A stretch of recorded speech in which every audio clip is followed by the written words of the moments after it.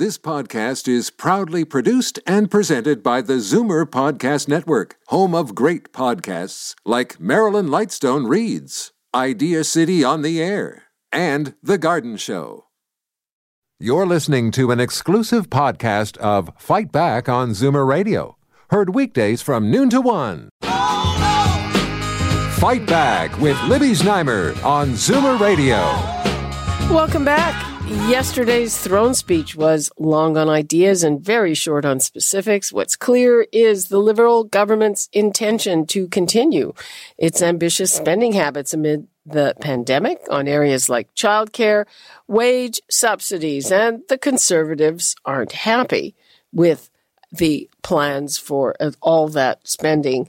And what about the Prime Minister's address to the nation in the evening? It left a lot of people scratching their heads because it contained nothing new or urgent. And the speculation was that Trudeau wanted to get on the evening news instead of just Julie Payette.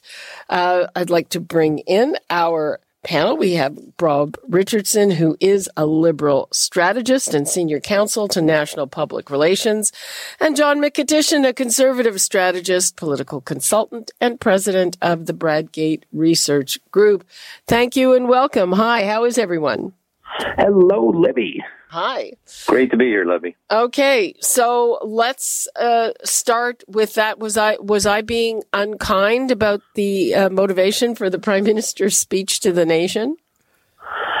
Well, I'm tad unkind, Libby, but we'll let you off a little here.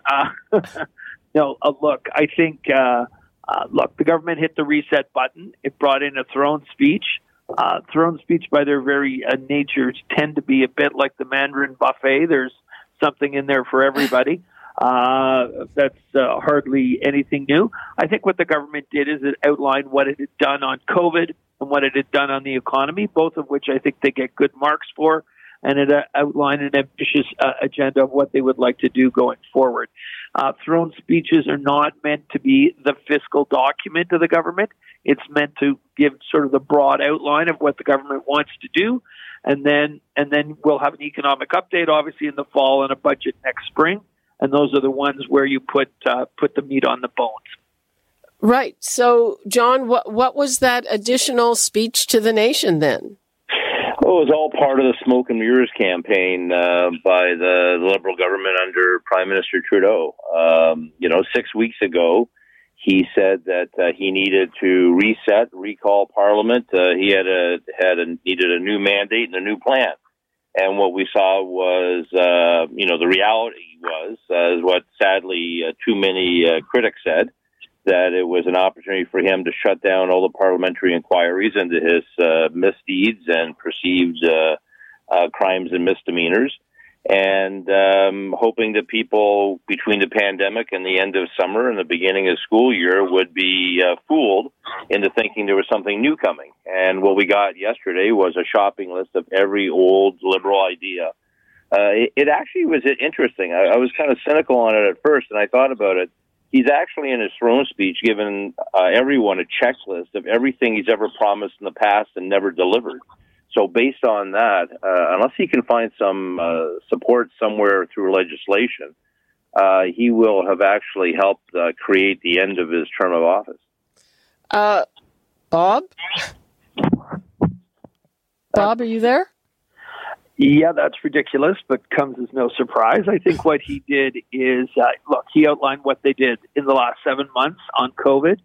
They did, I think, a very good job on PPP. They've done a good job Canadianizing PPP, where a lot of stuff is now being done here. They've signed all sorts of agreements on vaccines.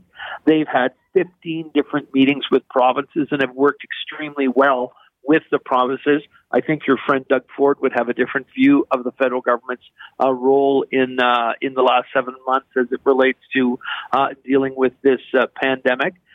They dealt with economic issues in a very tough environment, setting up CERB, CEBA, the emergency wage work. The spending that Conservatives seem to be getting themselves all excited about, although they generally tend to vote for it in the House, is consistent with the spending that's gone on in other G7 countries, Germany, France, Britain, and others.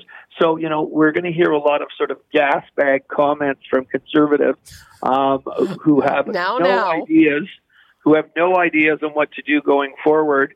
But by the way, don't have the courage to vote against things in the House of Commons in the last 7 months. They vote for things in the House of Commons and then run around and complain about them afterwards. They have little credibility, and they're have very little to take them seriously on. The one thing where I thought it was an interesting critique from Candice Bergen, I mean, she called out the Liberals on this, I wouldn't even know what to call it, but this thing they keep repeating, saying, we, the government, are in a better position to borrow money than you, the people, which to me, I get the criticism, we, the people, are going to be taxed and paying it back. Is that a successful kind of line? I hate that line that the government uses, and I'm not prepared to defend it. I think it's a goofy line.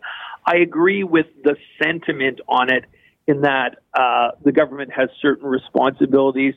The government can borrow at lower rates, and the government, as long as the economy is growing and we have a reasonable debt to GDP ratio, it makes sense to continue on with programs that are helping people today. I just think it's a crummy example to use, and I wish the government didn't do it.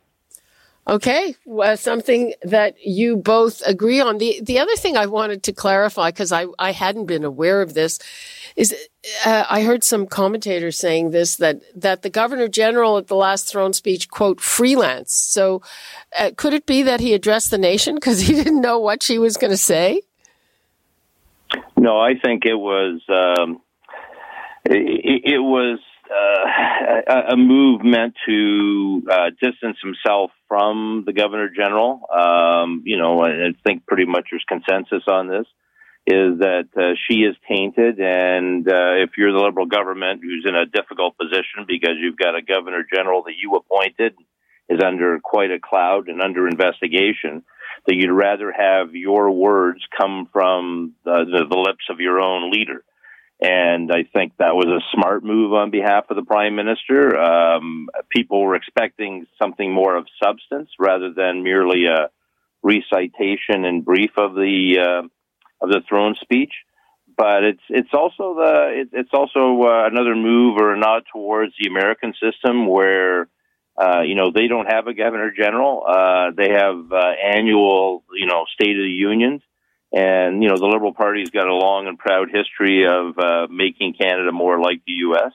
And I think this is just the latest step in politics to, have the Prime Minister be the one who gets credit for his words rather than having all the coverage being the Governor General. Okay. Let's take a call from Pat in Toronto. Hi, Pat. Hi. What hit me most of all was the comment coming from Mr. Singh, who was suggesting that we should have a wealth tax, and I just groaned. We used to have that in Canada up until 1971. We had it in the Ontario government until 1978, and they had it in Quebec till 1984. You can't collect money from people on wealth. It just disappears. But I think what's happening is Trudeau is probably going to get in bed with what I would call the Robin Hood Party, and who knows what we're going to get shoved on us. I mean, that's what's bothering me. Okay, Pat, thanks for your call.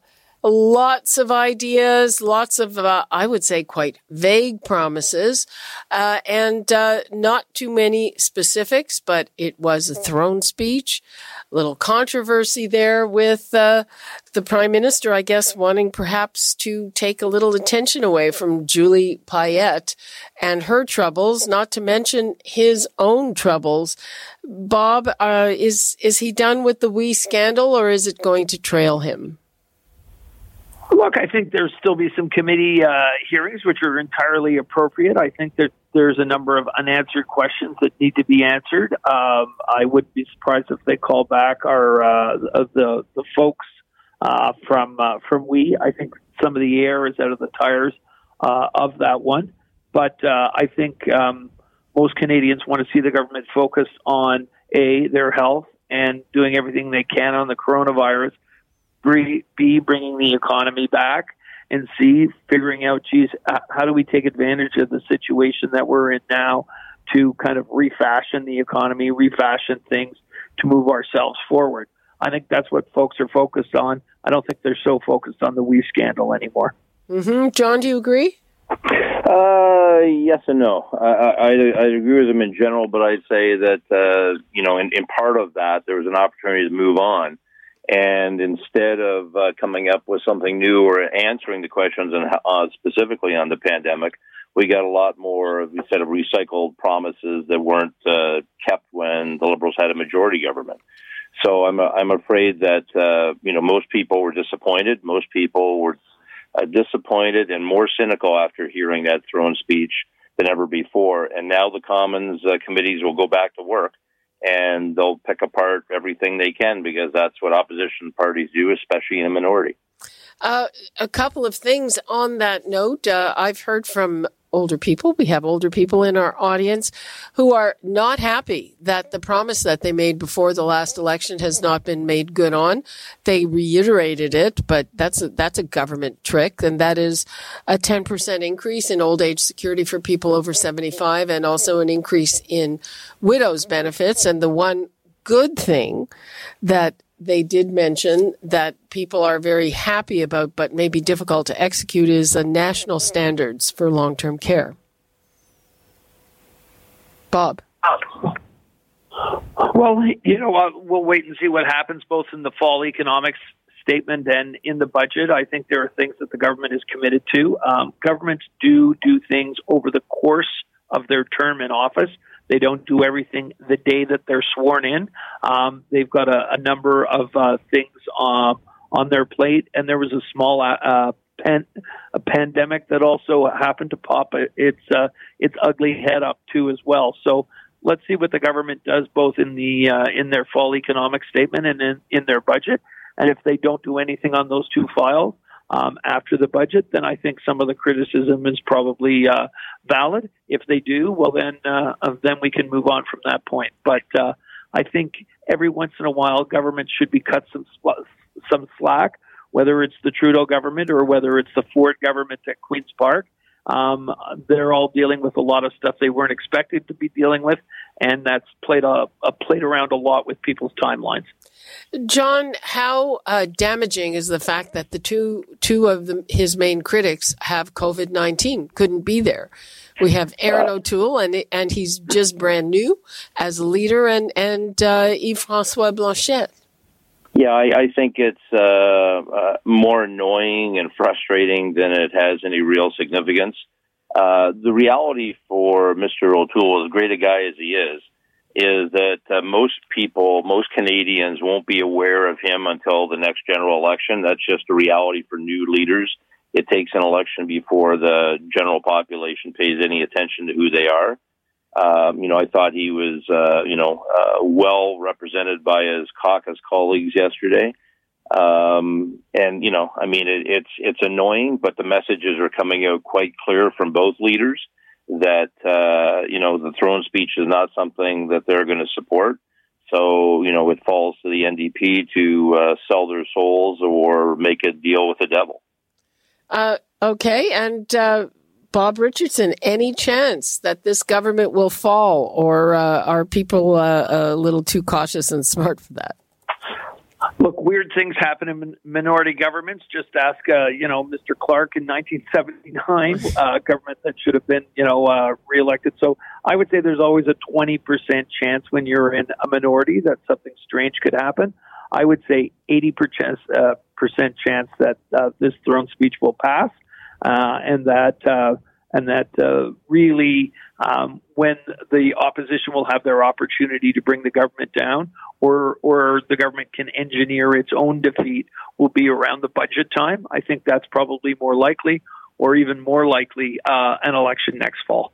Okay, John, do you agree with that? If I could just add, Libby, the other thing that nobody's paying attention to is that parties can thump their chests and say we're voting against, but that actually requires people to show up and vote. Yes. And more than once, there is an opportunity for parties to say we're totally against this, but we don't believe it's in the best interest of the country to have an election, so they can abstain or just not vote. Okay, well, we'll see what happens. That's kind of chickening out. Yes, but it avoids an election nobody wants. Okay. We're basically out of time, so how about 15 seconds for Bob and then for John? Look, I would give this throne speech a 7 out of 10. I think the government has more work to do on COVID, on the economy, and it also needs to be much clearer on child care and pharmacare. There's been a lot of talk. They need more action.